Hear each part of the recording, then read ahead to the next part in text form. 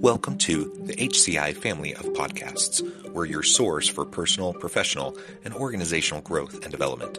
We share our own original research, explore industry trends, and interview executives and thought leaders from across the globe. Join us for practitioner-oriented content around all things leadership, HR, talent management, organizational development, and change management. Maximize your personal and organizational potential with the HCI family of podcasts.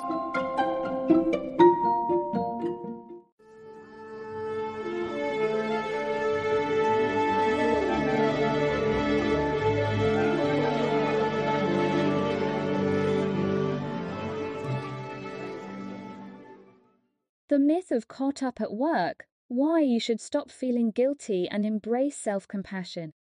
Do you have a never-ending to-do list at work?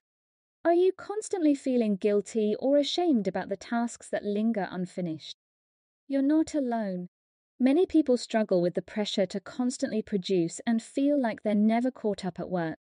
But what if I told you that feeling guilty or ashamed about it is not only unhelpful, but also harmful to your productivity?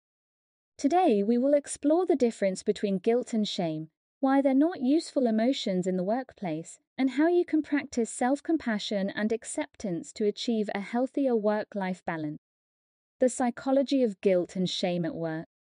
Guilt and shame are often used interchangeably, but they're actually distinct emotions. Shame is rarely helpful. Feeling ashamed about unfinished work stems from a sense that one has failed or is somehow fundamentally flawed or incompetent. However, research shows shame is an unproductive emotion that harms motivation and focus. When people feel ashamed, they are more likely to withdraw, procrastinate, or engage in self-blame rather than take meaningful action. Shame triggers the body's fight or flight stress response, flooding us with cortisol that impairs cognitive functioning. To minimize shame's negative impact, it is important not to define one's self-worth by productivity levels or attach too much personal value to specific tasks left undone. Guilt can motivate but also backfire. Unlike shame, feelings of guilt can potentially motivate someone to finish an overdue task.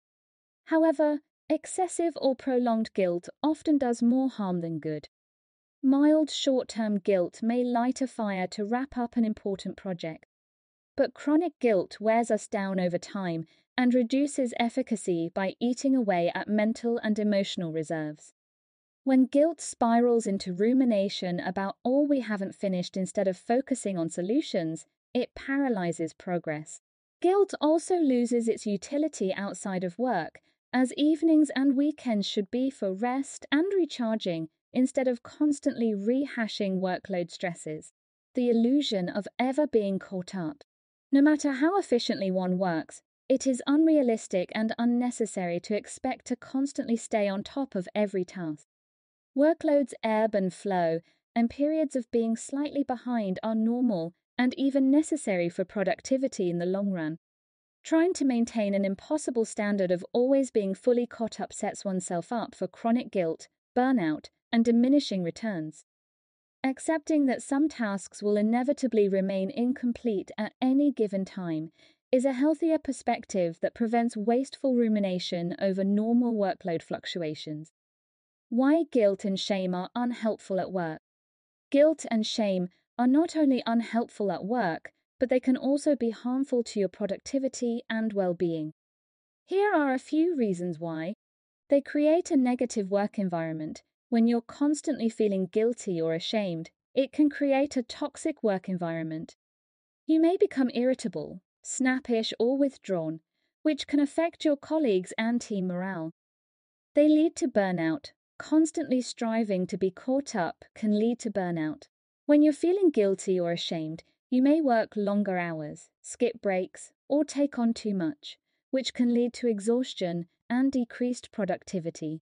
They distract you from the task at hand. When you're consumed by guilt or shame, it's difficult to focus on the task at hand.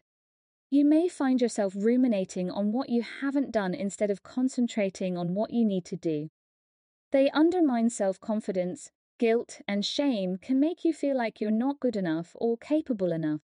This can lead to self-doubt and a lack of confidence, which can hinder your ability to complete tasks efficiently. Practicing self-compassion and acceptance. So, if guilt and shame are unhelpful at work, what can you do instead? Here are a few strategies to help you practice self-compassion and acceptance. Exercise self-compassion. Treat yourself with kindness, understanding, and patience. Remember that everyone makes mistakes and it's okay to not be perfect. Focus on what you have achieved. Instead of dwelling on what you haven't done, focus on what you have achieved. Celebrate your successes, no matter how small they may seem. Practice acceptance. Accept that you're not going to be caught up at work all the time. It's okay to have a never-ending to-do list. Instead of fighting it, embrace it and focus on what you can do in the present moment. Embrace imperfect action. Take action on tasks even if you don't have all the information or resources. Imperfect action is better than no action at all. Set realistic goals. Set realistic goals that align with your priorities and values. Break down big tasks into smaller, manageable chunks and focus on one task at a time. Conclusion. Feeling guilty or ashamed about not being caught up at work is a common experience, but it's not a productive or healthy one. Instead of beating ourselves up over what we haven't done, we should focus on what we have achieved and take pride in our progress. By embracing imperfect action, setting realistic goals, and practicing self-compassion, we can break free from the cycle of guilt and shame and find a sense of calm and control in our work. Remember, it's okay to have a never-ending to-do list. It means we're ambitious and driven. And when we take care of ourselves and prioritize our well-being, we're better able to tackle those tasks with creativity, focus, and joy. So let's give ourselves a break, shall we?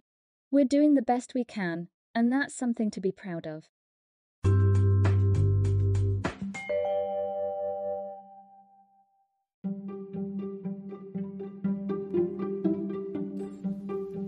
Thanks for joining us for this episode of the podcast.